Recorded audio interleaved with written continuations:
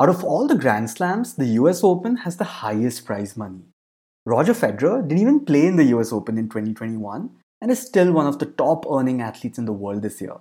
So, how are athletes making millions despite skipping the highest paying tournaments? The answer is endorsements. Brands spend giant sums of money backing athletes and onboarding them as ambassadors. And when you look at Roger Federer, his portfolio of brands that he endorses is absolutely unmatched. In today's short, we'll talk about how him being removed as Nike's brand ambassador in 2018 turned out to be a financial miracle for him. This is Siddhant, and welcome to a brand new episode of Let's Shoot Shots.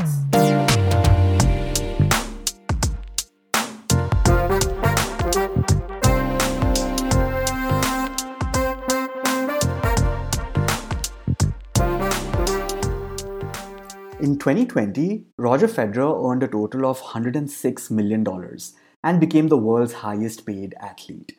Out of this, only $6 million were made from playing tennis and $100 million were made with endorsements. He has deals with Louis Vuitton, Mercedes-Benz, Rolex, Switzerland Tourism, Uniqlo. The roster is quite impressive. But perhaps the most significant of these endorsements is the partnership with a Swiss running shoe company called On. If you haven't heard of the brand already, you will soon. And the story of how Roger Federer came to be associated with this brand is truly fascinating. Federer was a brand ambassador for Nike for most of his career. He was earning a massive $10 million each year from the Nike deal. But the contract ended in 2018. Nike already had ongoing contracts with Serena Williams, Rafael Nadal, and Maria Sharapova, and they were feeling the pressure of low profit margins. As a result, they decided to not renew the contract with Federer, ending their long-term relationship with him. What happened next was probably what no one saw coming. Federer signed with Uniqlo, the Japanese apparel brand who offered him a massive 10-year-long $300 million contract which pays him $30 million every year. That's 3 times more than what he was making with Nike. Now, there were 2 very interesting pointers in this deal. Number 1, the agreement did not have a retirement clause, which meant Federer would earn $30 million even if he decided to retire 3 years into the deal. And number 2, the deal only covered apparel, not shoes. This is where things got really interesting.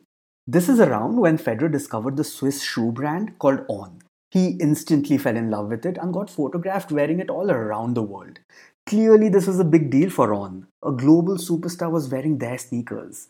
There was definitely scope for synergy, and it wasn't long before Federer was sitting and discussing sneakers and the future of sports with the brand's senior leadership. He ended up investing around $50 million in the brand and became their global ambassador as well. The equity deal gave him 3% ownership of the company, and boy oh boy was it a great business decision.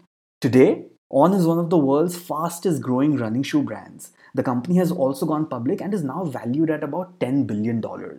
That means Federer's initial $50 million stake is now worth about $300 million. Isn't that insane? And just like that, the ending of a $10 million deal with Nike turned into a $30 million deal with Uniqlo and a stake in On worth $300 million. And yet, nothing would make him happier than that 21st Grand Slam title that he's been chasing with all his heart.